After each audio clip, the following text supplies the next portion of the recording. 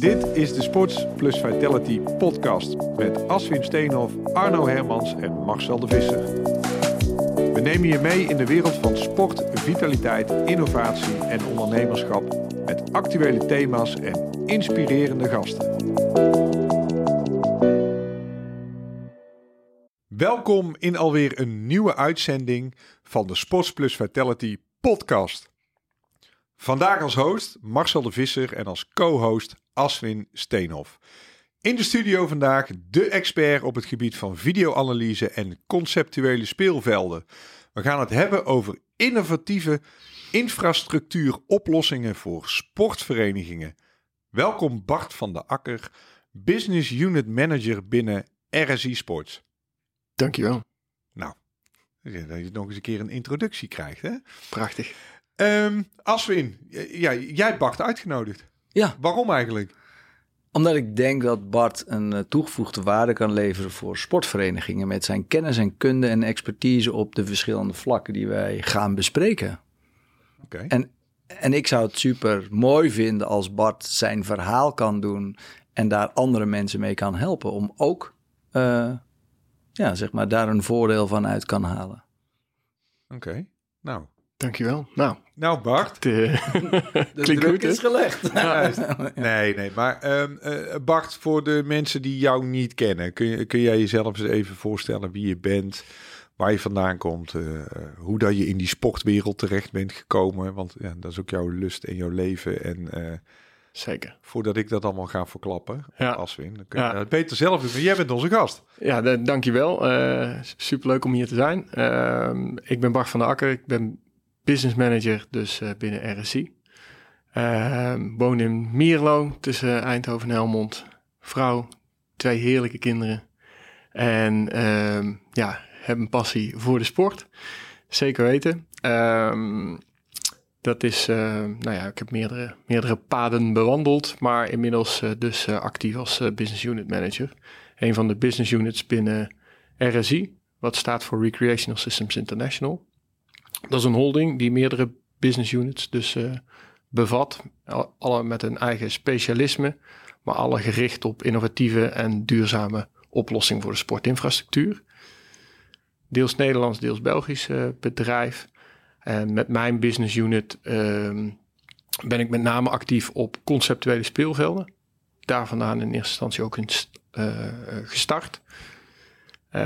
En anderzijds, meer vanuit de hobby ben ik actief inmiddels met innovatieve camerasystemen in de markt te zetten. Oké. Nou, voordat we daar verder op ingaan, hè. Vanuit jouw verleden met sport zelf, wat heb jij met sport? Wat betekent sport voor jou? Ik ben altijd wel erg actief geweest in de jeugd. Niet op een mega hoog niveau gespeeld, mag niet echt een naam hebben. Maar wel altijd passie gehad om veel sport te zien, te volgen. Maar wat heb je dan gedaan? Gehockeyd? Ik heb gehockeyd, ja. Okay. Ja. Maar daarnaast loop ik hard, ik fiets veel. En vind het vooral ook leuk om andere sporten te doen. Of te kijken, dat vooral. Ik heb tot mijn 23, 24ste ongeveer gehockeyd. Toen brak mijn pols op meerdere plaatsen. Werd voorspeld dat ik hem helemaal nooit meer kon gebruiken. Nou, door hockey? Ja. Wat is gebeurd? Ja, ik was het keepertje voorbij. Maar hij dacht nog eventjes er een stokje voor te steken. Letterlijk en figuurlijk. Toen klapte ik hem helemaal dubbel. En toen eigenlijk vanaf dat moment besloten, in ieder geval te stoppen met het spelletje. Ben ik veel gaan trainen en coachen. In eerste instantie bij mijn eigen clubje. In Mierlo dus. En later is dat gaan groeien en vond ik dat dusdanig leuk. Ben ik veel in de regio actief geweest, onder andere bij Oranje-Zwart in de jeugd. Als coach, trainer? Als trainer-coach, ja. Okay. Dus daar is passie eigenlijk alleen maar verder gegroeid. Mag ik een hele domme vraag stellen? Je bent als speler begonnen en toen ben je coach geworden. Als speler heb je ervaren hoe trainers en coaches met jou omgaan. Wat doe jij anders dan wat de trainers en coaches bij jou hebben gedaan? Als trainer. Goeie vraag. Ik probeer de spelers met name uit te leggen waarom ze bepaalde keuzes kunnen maken. En dat probeer ik zo individueel mogelijk te maken. Maar uiteindelijk wel in het belang van het team. Want je speelt een teamsport. Op die manier. En daar ben ik denk zo'n 10, 12 jaar actief mee geweest.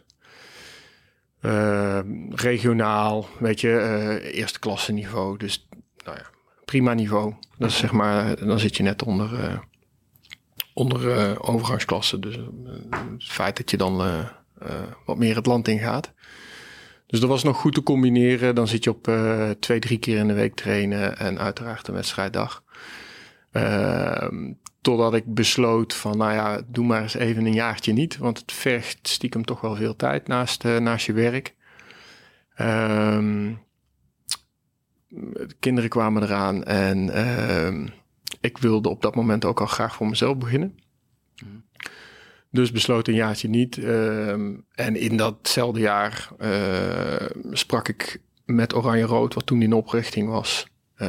En werd ik gevraagd van oké, zou je niet bij de heren als videoanalist aan de slag willen gaan? In de tijd dat ik als trainer-coach actief was ik al best wel begaan met video. Omdat ik denk dat op het moment dat je spelers of speelsters kunt laten zien waar dat ze kunnen verbeteren, dus letterlijk spiegel voor kunt houden, dat ze veel sneller genegen zijn om bepaalde keuzes te maken in het belang van het team. En dat wist men en in die hoedanigheid ben ik zeg maar in die rol gestapt. Het kostte me veel minder tijd in vergelijking met het trainer-coachschap. En dat vind ik superleuk om te doen, want je kunt met jongens aan de slag op het allerhoogste niveau. Ik moest wel echt starten vanaf scratch, vanaf nul. Bij Oranje-Rood in de zin van, op het moment dat je inderdaad data gaat vergaren, alle beelden gaat coderen, dan wil je daarin kunnen duiken. Daarvoor moet je heel veel scripten en die data aan elkaar kunnen gaan koppelen. En dat heeft gewoon moeten groeien, zeg maar, in de loop van de jaren. En inmiddels ben ik nu in mijn 6e of 7e seizoen. Ik weet het niet zeker. Hoe lang ben je nu al met videoanalyse bezig? Want dit was een van de eerste dan. Je was redelijk snel in de markt. Op dat moment was het natuurlijk wel in onze sport werd daar al wel veel in gedaan. Hè. Lagen we op dat moment al wel. Waren er echt al enkele jongens al zeer actief. Verschillende jongens ook later naar het voetbal gegaan. Even voor mijn beeld, hè. Zijn trainingen of zijn dat wedstrijden, wedstrijdanalyses maken? Of is dat dan de hulp van de trainer van, ik heb het dit en dit geanalyseerd of zoveel wordt er gelopen? Of even voor de mensen die niet weten, wat doet een videoanalist? Ja, dankjewel. Goeie vraag.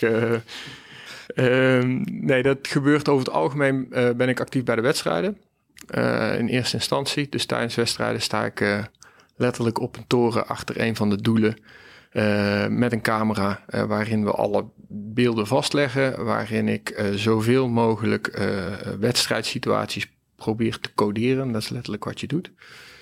Dat kan zijn, wedstrijdsituaties kunnen ook individuen zijn. De spelers afzonderlijk. Die data delen we real-time, zeg maar, richting bank op het moment dat men daar op zou willen sturen. We delen ook beelden, met name de corners worden natuurlijk teruggekeken. Om te zien of we daarop kunnen anticiperen op bepaalde manieren waarop een tegenstander een corner uitloopt. Of juist in verdedigende zin. Dat is wat je tijdens de wedstrijd doet. Mijn werk begint eigenlijk pas na de wedstrijd. Want dan ga je je data induiken. En ga je dus veel meer verbanden trekken uit alles wat je gecodeerd hebt. Dat doe je voor het eigen team, maar dat doen we uiteraard ook voor de rest van de competitie. Dus dat betekent dat je op maandagochtend ben ik met name bezig om de tegenstander van komend weekend te analyseren. Puur op basis van de data kijken we wat hun speltechnische sterkte en zwaktepunten zijn. En op basis daarvan geef ik daar een terugkoppeling aan trainer-coaches. En zij nemen dat mee in hun spelplan voor dat komende weekend. Ja. Nou gaan wij het hebben over innovatieve oplossingen, hè, om andere sportverenigingen ook verder te helpen. Nou kom ik helemaal niet uit die hockeywereld, maar ik weet wel dat de hockeywereld best innovatief is in heel veel zaken. Als je dan de coaches ziet en die zitten op de bank en die hebben allemaal oortjes in en noem maar op. Dat zie je in de voetbal, zie je dat niet, want daar schrijven ze nog met een kladblokje of zo. Zit daar... Er zit wel een verschil in. Ja. Nee, maar zie of praat jij met andere videoanalisten hoe dat gaat in de andere, ja, bij volleybal of bij voetbal of whatever. Is dat hetzelfde of anders? Wij zijn daar inderdaad in onze sport altijd wel vooruitlopend in geweest. Inmiddels is dat echt wel achterhaald. Zie ik ook bij voetbal veel schermpjes voorbij komen en oortjes gewoon in, Marcel. Ja. Zijn de budgetten misschien ook iets meer na. Maar ik vind het rete interessant om juist bij andere sporten te kijken hoe dat zij dat toepassen. En om te zien of je daar weer onderdelen uit kunt halen die je mogelijk mee kunt nemen richting je eigen sport. Dus in die zin kijk ik me altijd graag in de keuken van andere sporten. Wat ik dus ook in het verleden al regelmatig gedaan heb. Ja, ik ken die wereld een klein beetje, maar misschien kan je voor de luisteraars uitleggen wat coderen precies is? Inderdaad. Dus ik heb die camera, beelden lopen live binnen op mijn laptop en tijdens de wedstrijd zit ik gewoon continu mee te typen, letterlijk, waarbij iedere toets je verbindt aan een bepaalde spelsituatie. Dus ik heb een knop waarop ik druk op het moment dat wij een strafcorner behalen of een doelpunt scoren. En al die codes bij elkaar, dat zijn dus je coderingen waaruit je je data kunt onttrekken. Ja, top. Want lopen de spelers van Oranje-Rood ook met soort GPS-trackers rond? En maak je daar ook gebruik van om die te combineren met je video? Ja, dan ga je iets meer op performance data zitten. Daar maak ik nog niet rechtstreeks gebruik van. Het is wel interessant om te zien en te volgen of we daar in de toekomst meer gebruik van kunnen gaan maken. Maar dat zit meer bij onze fysieke trainer, die daar zijn data uithaalt. En dat doet hij met name ten aanzien van periodisering gedurende het seizoen. Op de juiste momenten kunnen pieken. En anderzijds blessurepreventief. Nu gaan we het zo meteen hebben over hoe dat we sportverenigingen ook met videoanalyse kunnen helpen. Hè? Daar hebben jullie een bepaalde oplossing voor. Of daar gaan jullie iets voor organiseren. Ja. Dit is jouw pad vanuit sporten, trainen en uiteindelijk ben je videoanalyse gaan doen. Want daarnaast had jij jouw werkpad en dat komt nu een beetje samen. En dat is een beetje ook de kern van hoe dat jullie straks, of jij met jouw mensen uiteindelijk die verenigingen gaat helpen. Ja, nee, dat klopt. Dus dit is de passie en de uit de hand gelopen hobby tot nu toe, wat ik tot nu toe verteld heb. Die is wel heel leuk geworden, want ik heb begrepen dat jij ook naast de hockeyclub, dat je ook met Oranje bezig bent. Ja, Jong Oranje. Afgelopen zomer mee geweest, mee mogen doen. Fantastische week gehad. We hebben het EK gespeeld in Gent en zijn Europees kampioen geworden. Dus mede door de inzet van een analist. Een hele mooie ervaring. Ja. Wat is dan zo'n bijdrage van zo'n analist? Als je dan op het totale plaatje, want er zit een heel team omheen. Ja, dat is misschien een lastige vraag, maar hoe belangrijk is dit? Ik denk dat je met name aan de voorkant ten aanzien van het spelplan ten opzichte van je tegenstander, daar heb je toegevoegde waarde. Naast tijdens de wedstrijd, waar ik met name even los van al die coderingen en het opnemen van die wedstrijd, ben ik met name aan het kijken, doet onze tegenstander iets anders dan wat wij van ze verwachten ten aanzien van dat spelplan? En dat is wat ik communiceer. Daarvoor hebben we die oortjes in. Richting de bank. Dat is je toegevoegde waarde in de basis. Daarnaast, tijdens zo'n evenement ben je er fulltime voor de jongens. Betekent ook dat je inderdaad eigenlijk nog meer in kunt zetten. Naast het feit dat je natuurlijk ook alle andere wedstrijden mag analyseren. Of moet analyseren, want dat zouden mogelijk je komende tegenstanders kunnen zijn gedurende het toernooi. Kun je er ook wel veel meer zijn voor de jongens. Dus probeer ik ook echt motiverend met beelden te ondersteunen richting de jongens. En op die manier heb je dan voor het team ook in die zin je bijdrage. Dus dat is wel een andere situatie in vergelijking met Oranje-Rood, waar ik met name tijdens wedstrijddagen er ben. Ja. En dat krijgt een gevolg? Nu, na het EK? WK? Niet dezelfde groep. Hè. Alle jongens die onder 21 blijven, die gaan nu volgend jaar richting een WK. Dus dat is het volgende traject wat we met ze ingaan. Waarvan ik graag onderdeel ben. Nou, leuk. Open sollicitatie. Dat is toch mooi dat dat zo als hobby, dat zo met die passie, dat je dit ook, want het zijn ook gewoon de krenten in de pap, dat je dat allemaal mee mag maken. Ja, ik bedoel, daar doe je het uiteindelijk ook voor. Ja. Daarnaast, los van video-analyse, had je een ander... Ja, nou, daarnaast ondersteunt de hobby zeker inderdaad het andere pad. Dat andere pad is eigenlijk mijn werk, zeg maar. Waar ik nu al een aantal jaar mee bezig ben. Dat is nu denk ik een jaar of 15 geleden zo'n beetje in het kunstgras begonnen. Toen nog voor... zeg maar als onderdeel van Greenfields.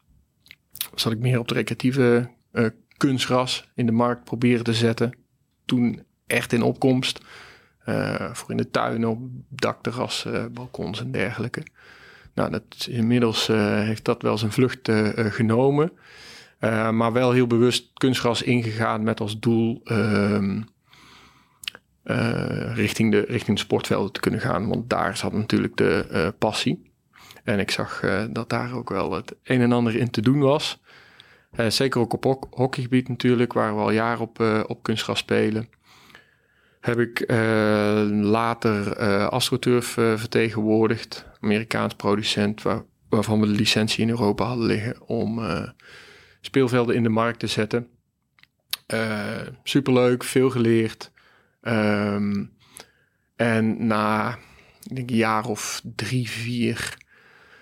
is dat geweest, besloten om dat door te blijven zetten, maar dan wel op mijn eigen manier, laat ik het zo maar zeggen. Dus voor mezelf begonnen. Ja. En toen kwam die passie voor, ik wil wel gaan ondernemen. Ja. Of waar komt dat vandaan? Ja, zeker. Dat komt ook wel uit het bloed. Vader altijd ondernemer geweest. En ik merkte dat ik het met name leuk en interessant vond om de vereniging verder te helpen. Kijk, bij die speelvelden had je natuurlijk te maken met aannemers, gemeentes. Ja, die hebben iets andere belangen als de vereniging zelf. Die met name het kwalitatief beste speelveld willen hebben.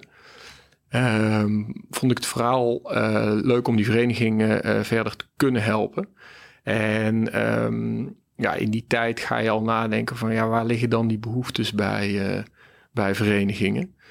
Dus ben ik vanaf dat moment voor mezelf begonnen en ben met name gestart met conceptuele speelveldjes. Dat zijn meer trainingsveldjes waarin je 3-tegen-3, 4-tegen-4, 5-tegen-5 kunt spelen. Beetje afhankelijk van de leeftijd en wat je eruit wil halen. Zo ben ik begonnen.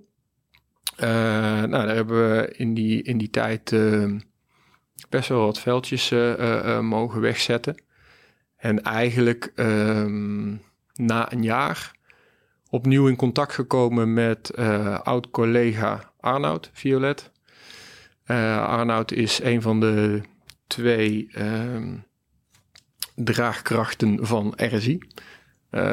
Die dus de holding vertegenwoordigen.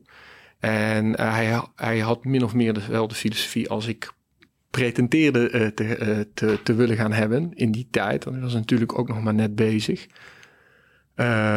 Maar met name het duurzaam kunnen bouwen, het innovatief nadenken over sportinfrastructuuroplossingen. Ja, dat sprak mij ontzettend aan.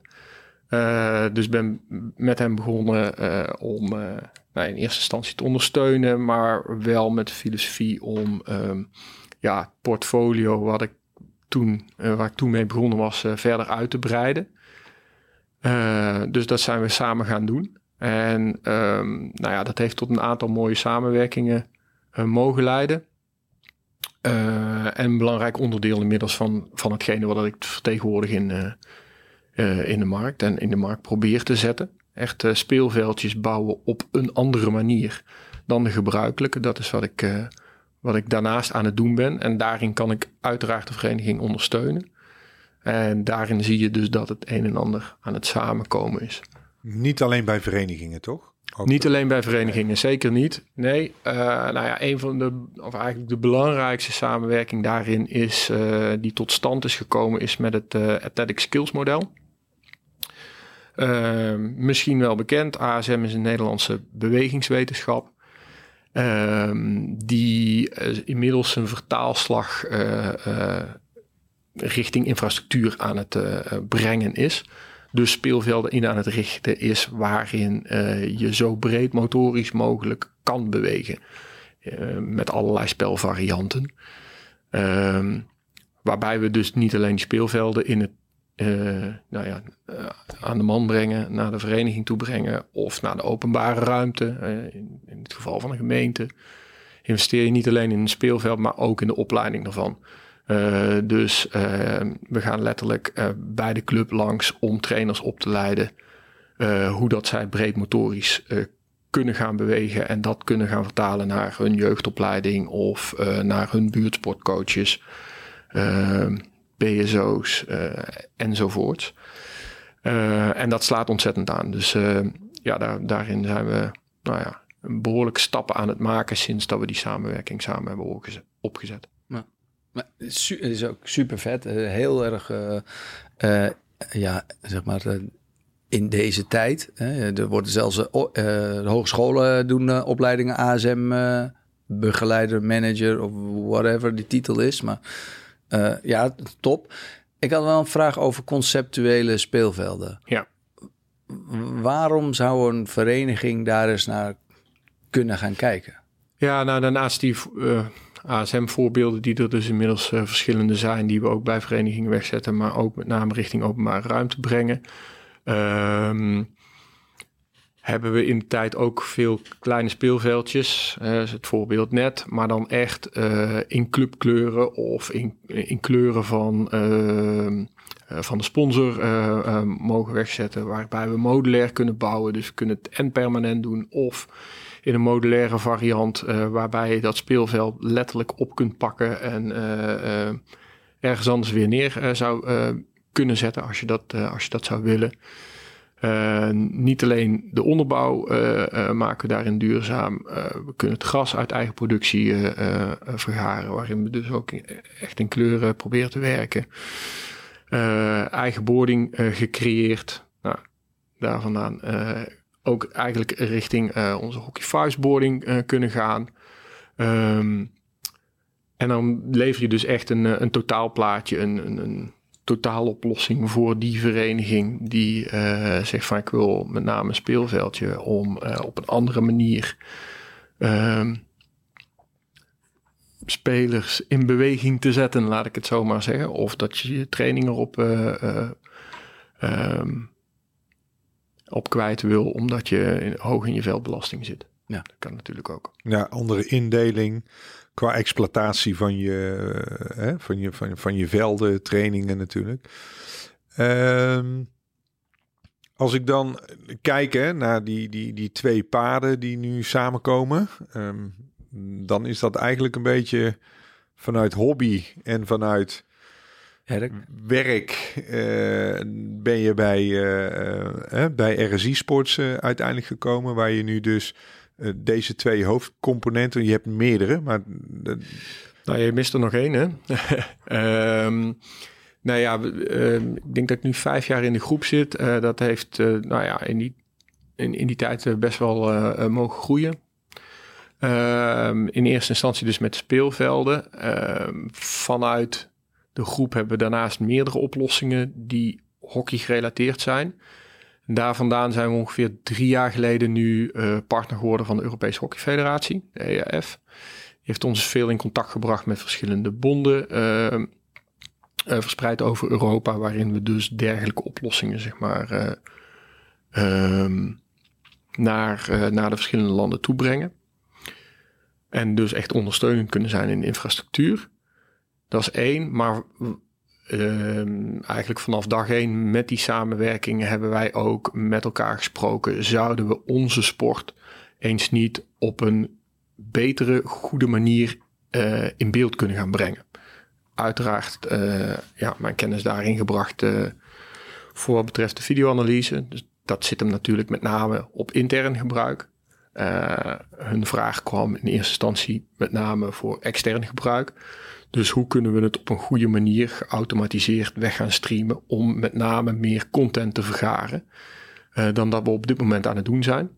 Zeker in die tijd nog veel manuele opstellingen. Zijn wij eigenlijk een vol automatisch camerasysteem gaan ontwikkelen. Wat capabel is om onze sport op een goede manier in beeld te brengen. Nou ja, en op het moment dat je de hockeysport goed in beeld kan brengen, wat uiteraard lastig is, met een klein balletje die alle kanten op gaat en een hoog speltempo, dan kun je dat uiteraard ook in de toekomst gaan vertalen richting andere sporten. Maar gezien het belang van de EAF en uiteraard ook de passie die bij mij leeft, is dat super uitdagend om eerst maar eens in de hockeysport succesvol te worden. Het wordt nu gestreamd. We staan aan de vooravond. We zijn nog niet aan het streamen. Het hele project wat we sindsdien gelanceerd hebben heet EATV Plus. In lijn met hun eigen platform, wat al langer in de lucht was, EATV. Hebben we ongeveer 2 jaar geleden een subsidie gewonnen om dit mede mogelijk te maken. En wat we aan het doen zijn is een streamingoplossing in de markt te brengen die capabel is, zeg maar, vergelijkbare, ik wil niet zeggen dat het net zo goed is, maar vergelijkbare content te gaan leveren, zoals een manuele setup hedendaags. Dus een mannetje op de toren die dat filmt en vervolgens richting de fans brengt. Dat doen we met een enkele camera. Dus dat maakt het ook echt wel bijzonder ten opzichte van andere opstellingen die we hebben kunnen automatiseren door middel van optische detectie. Volgen we spelers en bal, creëren 2 datasets, brengen die tezamen tot 1 algoritme, wat vervolgens die enkele camera aanstuurt. Die enkele camera is in zeer hoogwaardige kwaliteit, want dan wil je niet alleen in hoge kwaliteit weg kunnen streamen, maar mogelijk ook nog wel eens in kunnen gaan zetten om te kunnen broadcasten. Dan verwacht men ook een hoogwaardige kwaliteit. Waarbij we ook de functionaliteit eruit kunnen halen om in te kunnen zoomen op het spel. En dat maakt het uniek. Want dat betekent dat wij optisch kunnen zoomen in plaats van digitaal. En ik denk dat als je onze sport op een goede manier in beeld wil kunnen brengen, dan moet je het op hoogwaardige kwaliteit in kunnen zoomen. En het spel kunnen volgen. Omdat je anders te weinig ziet. Ja. Simpelweg gezegd. Of je verliest te veel beeldkwaliteit, waardoor het niet meer goed weg te streamen is. Dus dat zijn we in de streamingoplossing in eerste instantie gaan doen. Die ontwikkeling die is nu zo goed als klaar. En natuurlijk zitten er altijd nog verbeterpunten in, maar we zijn zo goed als operationeel om weg te kunnen gaan streamen. Dat zijn we uiteraard ook van plan om te gaan doen. Anderzijds is het natuurlijk voor mij, maar voor vele verenigingen in het land of in Europa interessant om dezelfde tools toe te kunnen gaan passen richting intern gebruik. Met andere woorden, voor je videoanalyse doeleinden. Om er maar voor te zorgen dat je niet iedere week een mannetje op een toren hoeft te zetten om je beelden te kunnen pakken. Proberen we ook daarin echt een andere propositie te maken ten aanzien van een statische opstelling. En ervoor te zorgen dat je er een goede analyse uit kunt halen. Even mijn beeld, is het dan zo dat ik als club koop een pakket met een camera, ik krijg software en ik kan dat dan zelf intern analyseren of ik kan het uitzenden of zit ik dan op een multiplatform? Ik zit hier in Breda en ik denk, nou, ik wil een wedstrijdje in Groningen kijken en ik klik daarop en ik kan kijken. Of hoe moet ik dat zien in de toekomst? Dat ligt er een beetje aan welk pakket je natuurlijk af gaat nemen. Hè? Of je dat met name voor intern gebruik wil kunnen toepassen, dan hoef je het dus niet per se weg te streamen. Maar uiteraard brengen wij aan de achterkant wel de software met ons mee om dat toe te kunnen gaan passen. Dus die software was al ontwikkeld. Dat heb ik mede gedaan met name voor hockeygebruik met die softwarepartner. Die jongens heten Team TV, zitten ook in Eindhoven, dicht bij de deur. Die zijn daar volop mee bezig voor ons. Superleuk om mee samen te werken. Kunnen dus al een pakket aanbieden voor je analyse toepassing. Dus op het moment dat je beelden daar gaat pakken, rolt dat automatisch software in. En daarmee kan ik direct aan de slag. En heb je veel functionaliteit om het goed te kunnen analyseren. Anderzijds, als je meer richting een streamingpakket gaat denken, en uiteraard kan het ook een combinatie zijn, dan ben jij als club-eigenaar van je content. Dat vooropzeggende. Dat wil ook zeggen dat ik mijn content daar kan verspreiden waar ik dat wil. Los van het feit dat wij een Europees platform aanbieden om daar eventueel ook op te zetten. Maar een beetje afhankelijk van het niveau waarop je acteert. Is het voor een vereniging dadelijk ook echt interessant om die beelden te vergaren en aan te kleden met sponsoring enzovoorts. Je creëert eigenlijk nieuwe sponsormodellen om beelden te verrijken. En dat kan zijn in een volledige wedstrijdvariant op het moment dat je dat aan wil kunnen bieden aan opa en oma thuis of wie je het ook wil laten zien. Maar dat kan ook zijn in een automatisch gegenereerde samenvatting die we eruit kunnen onttrekken. Ja. Of bepaalde clipjes die je wil kunnen delen op je socials. Ja, daarin zijn natuurlijk veel vormen. Waarbij we dus de software ook al ontwikkeld hebben om dit te kunnen gaan doen. Dus er zit zelfs een businessmodel voor de sportvereniging. Zeker weten. Ja. Zeker weten, ja. Daar word je altijd blij van, hè, Aswin? Ja, nee, hier word ik blij van. Nou ja, wat ik zeg, ik probeer echt met de vereniging mee te denken, ook in deze oplossing, om te zien of we ze verder kunnen helpen in hun ontwikkeling. En in dit geval op het gebied van simpelweg de kennis om het spel te verbeteren.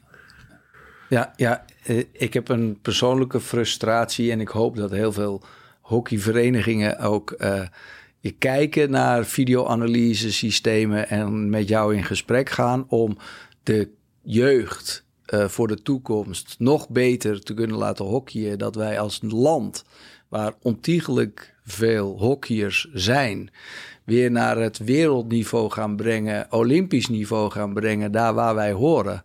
Zowel de heren als de dames. Nou, volgens mij zijn we aardig onderweg. We zijn onderweg, ja, maar we zijn nog niet daar waar we willen zijn. Nee, ik ben geen hockeyer, maar we zijn goed bezeg. Jij bent ook de sterkste competitie, of niet?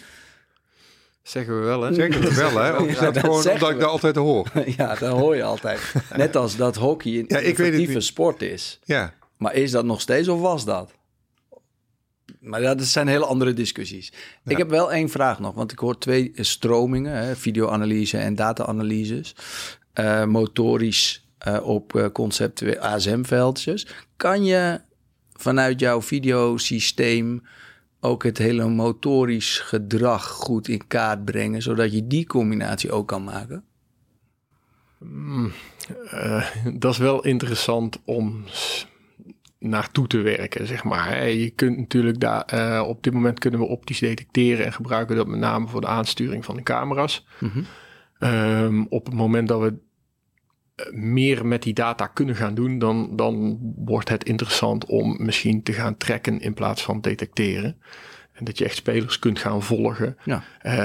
Waardoor ze misschien niet meer met die GPS-meter op hun rug hoeven te gaan lopen. Om die data bijvoorbeeld voor dat soort doeleinden toe te kunnen gaan passen. Ja, zover is het natuurlijk nog niet. Maar dat is wel interessant om naar de toekomst toe te gaan groeien. Ja, om naartoe te werken. Ja. Dus dat hebben we ook echt wel in het achterhoofd zitten om... Maar dat houden jullie natuurlijk ook in de gaten. En ook bij andere sporten, denk ik. Ik zeg altijd, dan maak ik heel snel het bruggetje naar Amerika en naar hoe dat daar ook weer naar de sport... jij kijkt mij nou raar aan, maar als het altijd ergens... Ik weet niet waar je mee komt. Nee, als we altijd voorlopers hebben op een aantal zaken, dan is het daar vaak ook. Ik bedoel, ook als je het hebt over een stukje entertainment of hoe dat je... Ja, 100%. Ja. Als je ziet hoeveel data die Amerikaanse sporten... Mijn vraag die ik dan wil stellen, waar gaat het naartoe? Wat is de toekomst dan als we het hebben over misschien wel deze combi die jij zegt? Of... het ligt een beetje aan de toepassing. Hè. Kijk, voor intern gebruik snap ik Aswins vraag en is dat rete interessant voor onze sport in eerste instantie misschien wel. Aan de andere kant, je ziet dat de gemiddelde fan ook steeds meer data graag in zou willen zien. En dat zie je dus ook inderdaad terugkomen bij die Amerikaanse sporten, waar echt steeds meer data wordt vergaard en wordt gedeeld en op een mooie manier in beeld gebracht wordt. Ja, natuurlijk is dat interessant om ook bij onze sporten te doen. Hoe gaaf is het op het moment dat we, geef eens een creatief voorbeeld, we een bepaalde speler op de kop van de cirkel hebben staan, klaar staat voor zijn strafcorner. En wij zien als fans direct in beeld waar het meeste van zijn rendement ligt. Of hoe hard dat die bal kan pushen. Of zo kan ik nog wel eventjes doorgaan. Ik denk dat je dan echt je content gaat verrijken op het gebied van data. En dat zijn toepassingen die je dadelijk misschien wel eens hieruit kunt gaan halen. Doordat je die data inderdaad aan het vergaren bent op deze manier. Maar dat is, zoals gezegd, dat is de toekomst. Laten we eerst maar eens met een mooi camerasysteem komen. Ja, innovaties, techniek, het gaat wel heel snel. Hè? Want 100%. Als jij 5 jaar geleden naar, ik noem nu even een andere sport, wielrennen, naar de Tour de France ging kijken. En je kijkt daar nu naar, of je kijkt naar de Formule 1.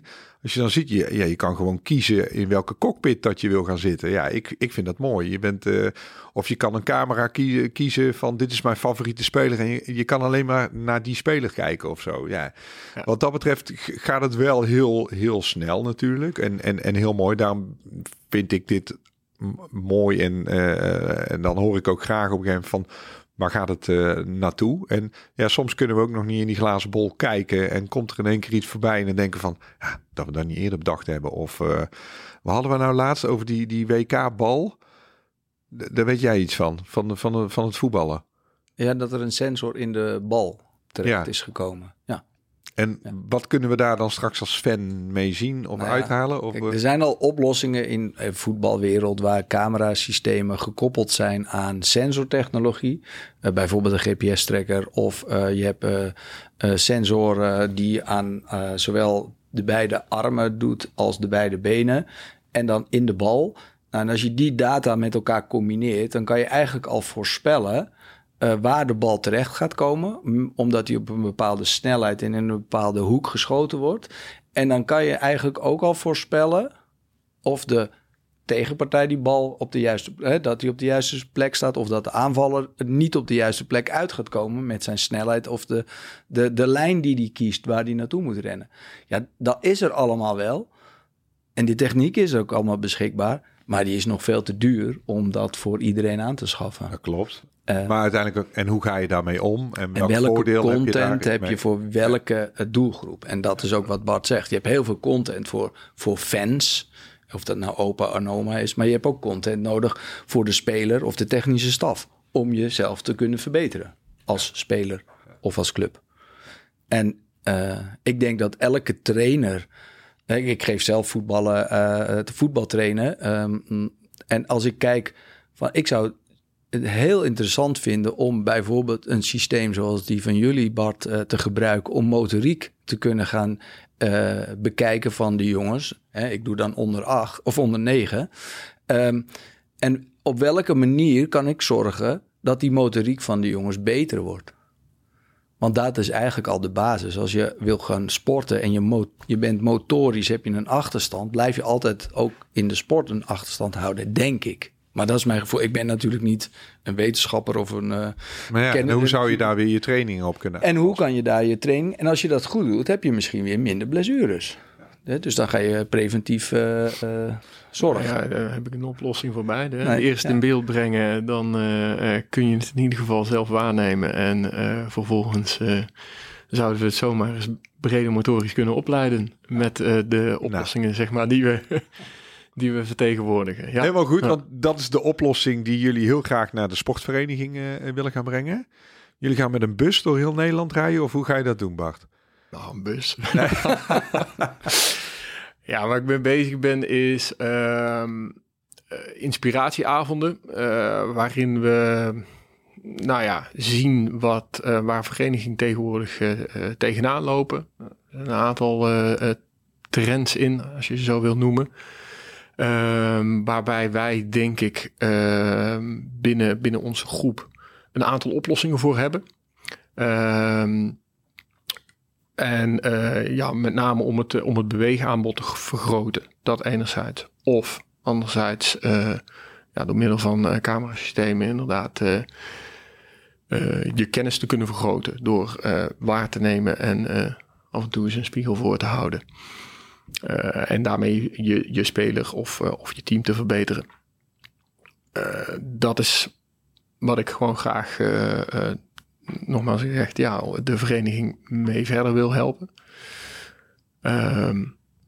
En dat kan in eerste instantie uiteraard de hockeyvereniging zijn. Maar we kunnen dat breder trekken dan ook richting andere sporten. En zelfs richting openbare ruimte. Dus ja. Oké.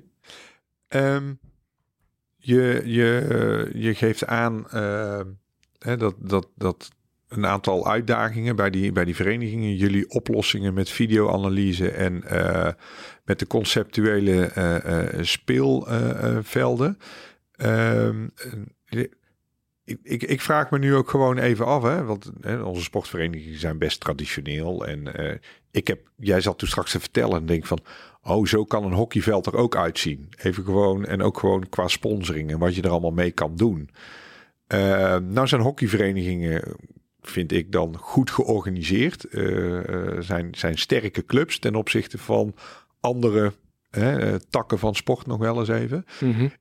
In hoeverre, wat heb jij nou nodig dan om zover te komen dat er bepaalde keuzes gemaakt worden? Want die verenigingen, die hebben ook een bepaald budget of die zijn weer afhankelijk van gemeentes. Of hoe gaat zo'n traject? Ja, dat hebben ze zeker. Dat is ook beperkt natuurlijk. Zeker na corona moet je bepaalde keuzes maken. En dat valt niet mee. Maar gezien de ontwikkelingen waar zij tegenaan lopen, nogmaals denk ik dat we een aantal mooie oplossingen hebben.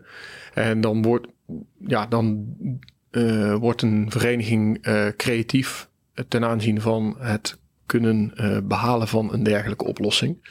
Daarbij kunnen we ze helpen met subsidietrajecten. Dat enerzijds. Dat is ook goed om te weten. Hè? Ik bedoel, ja, zeker. Anderzijds zoekt men veel naar sponsoren, uiteraard, of bepaalde clubacties om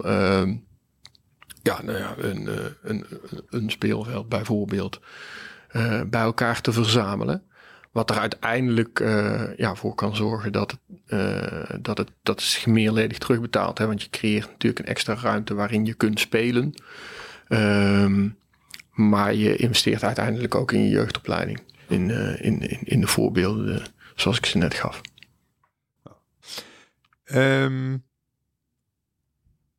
Waar staan jullie over 3 jaar? Goh. Dat is een vraag die had Aswin opgeschreven. Ik denk, dan ga ik hem stellen als hij hem niet stelt. Ja. Nou ja, goed. Ik denk dat we dan in ieder geval een mooie positie hebben genomen ten aanzien van de camerasystemen. Ik denk echt dat we een oplossing hebben waarin we verenigingen mee verder kunnen helpen. Daar ben ik druk mee bezig. Dat enerzijds. Anderzijds, dan denk ik dat we de nodige speelveldjes hier en daar, zoals we nu ook aan het doen zijn, kunnen installeren om uiteindelijk het beweegaanbod van een vereniging te vergroten. Dat kunnen ASM-velden zijn, dat kunnen hockeyvice-velden zijn, modulair, permanent, kleinere speelveldjes. Op die manier kunnen we ze verder helpen. Dus ik denk het grotere doel wat hij denk ik wil bereiken is dat de verenigingen een breder aanbod hebben van dienstverlening, waardoor je met hele gezinnen de hele dag bij een vereniging kan vertoeven.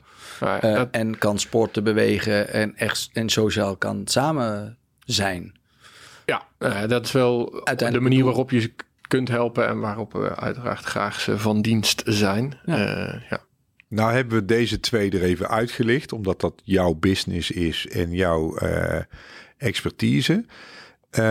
Maar ik rijd hier daar rijd ik iedere dag langs bij Push. Daar staan nou padelbanen. Maar jullie hebben ook een bepaalde oplossing, volgens mij bij RSI Sports, waarin de toekomst wel ligt, als je het hebt over exploitatie, dat je op een andere manier ook dingen kunt gaan inrichten. Ja, het is goed dat je dat aankaart, Marcel. Het is een van de onderdelen inderdaad die ook binnen de groep zit en die ik ook meeneem richting die inspiratieavonden. Onder andere vertegenwoordigen wij modulaire padelcourts. Dat wil zeggen, wij kunnen padelcourts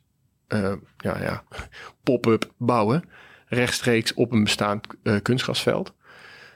Met andere woorden, je kunt beweegaanbod inderdaad vergroten tijdens of misschien wel tijdens het seizoen of misschien wel tijdens de zomerstop kun je dat op je vereniging aanbieden. Waarbij je uiteraard de mogelijkheid hebt om speelvelden te verhuren. Dus dit is een onderdeel van de verschillende componenten die ik tijdens zo'n inspiratieavond naar voren breng. Ja, want ik ging even aan op jou dat je als familie zijnde wil gaan sporten en noem maar op. Je hebt heel vaak wel eens, ik heb bij de zwemwereld gezeten en in de zwemsport en dan moeten die mensen achter dat raam gaan zitten. Ja, je kan ook iets anders gaan organiseren voor die ouders bijvoorbeeld of zo. Hè? Ik bedoel, je gaat naar die sportvereniging toe en je gaat zelf even padellen. Of waarom is daar niet een bepaalde overkapping? Ik noem maar even iets waarop gebootcampt kan worden of whatever. Je kan je vereniging, en dan hebben we het hier over de multifunctionele sportvereniging, whatever. Maar zo moet je uiteindelijk ook gewoon je park gaan inrichten om uiteindelijk die functie. En tuurlijk, je moet blijven hockeyen, want je bent een hockeyclub. Maar als ik naar dat filmpje kijk wat Arnoud mij een keer heeft laten zien bij Real Madrid, over die velden die allemaal zo gaan, ik zie daar nog wel een keer voor me dat als je het hebt over kleine kinderen met speelvelden en er komt zo'n mat uitgerold en je hebt in één keer een heel andere indeling. Bestaat dat al? Ik verzin het nu ter plekke hoor. Dat ik denk van, zou dat iets zijn voor sportverenigingen? Maar dit zijn wel ideeën of oplossingen die er misschien nu nog niet zijn, maar in de toekomst wel kunnen. Ja, ik denk dat gemeentes inderdaad steeds meer proberen te sturen op multifunctionele sportverenigingen. En dat echt proberen samen te brengen op een park. Dus dat is denk ik alleen maar een hele gezonde ontwikkeling om het aanbod op die manier voor iedere vereniging te vergroten. Ik denk dat wij in iets kleinschaligere oplossingen zitten, zeg maar, om de vereniging nu op wat kortere termijn te kunnen helpen. In eigenlijk dezelfde probleemstelling. Om het aanbod te kunnen vergroten. En dat is juist hetgene waar dat ik op aan wil sturen. Ja. Dus elke vereniging nodigen we hierbij uit om te komen naar een inspiratieavond waar we gaan praten over... Ja, heel goed. Waar we gaan praten verbreding over het aanbod. Verbreding van het beweegaanbod, inderdaad. Met verschillende componenten die we daarin meenemen uit de groep. Maar dat is één. En aan de andere kant ben ik er natuurlijk wel over aan het nadenken. Oké, als dat inderdaad als dat de nodige behoefte is om dat te vertalen richting andere themaavonden. Bijvoorbeeld veel meer met het raakvlak voor wat betreft camera-oplossingen voor streaming of analyse-doeleinden. Nou, mooi. Moeten ze zich bij jou aanmelden? Is er een schema? Of hoe gaat het in zijn werk? Of doen je het bij jullie bestaande clubs? Ja, waar jullie al binnen zitten? Ja, we hebben bij een aantal verenigingen in het land al iets moois mogen bouwen in de afgelopen jaren. Daar organiseren we nu de eerste avonden. Die vertegenwoordigen allemaal een regio. En bij deze zijn verenigingen uit de regio uitgenodigd om aan te sluiten. Na afloop van de podcast dan komen we inderdaad met een agenda hoe die eruit komt te zien. En dan gaan we er weer mee starten. Ja. Nou, mooi. Wil jij nog iets kwijt? Iets toevoegen waar we het niet over hebben gehad? Nee. Ik denk dat... Aswin? Nee, ik denk dat heel duidelijk is welke toegevoegde waarde Bart aan een vereniging kan geven. Dus ik kan alleen maar beamen, ga met Bart in gesprek en luister wat hij voor kennis heeft, waar hij in kan adviseren en in kan helpen. Nou, helder. Aswin, dank als co-host. Bart, dankjewel. Succes met jullie organisatie en we spreken elkaar snel weer. Dankjewel. Bedankt voor het luisteren naar de Sports Plus Vitality podcast. Nog meer inspiratie? Sluit je dan aan bij onze community. Heb jij zelf een interessant onderwerp of vraag welke wij kunnen bespreken? Laat het ons dan weten via een berichtje op onze socials. Deze podcast is mede mogelijk gemaakt door Portretmakers.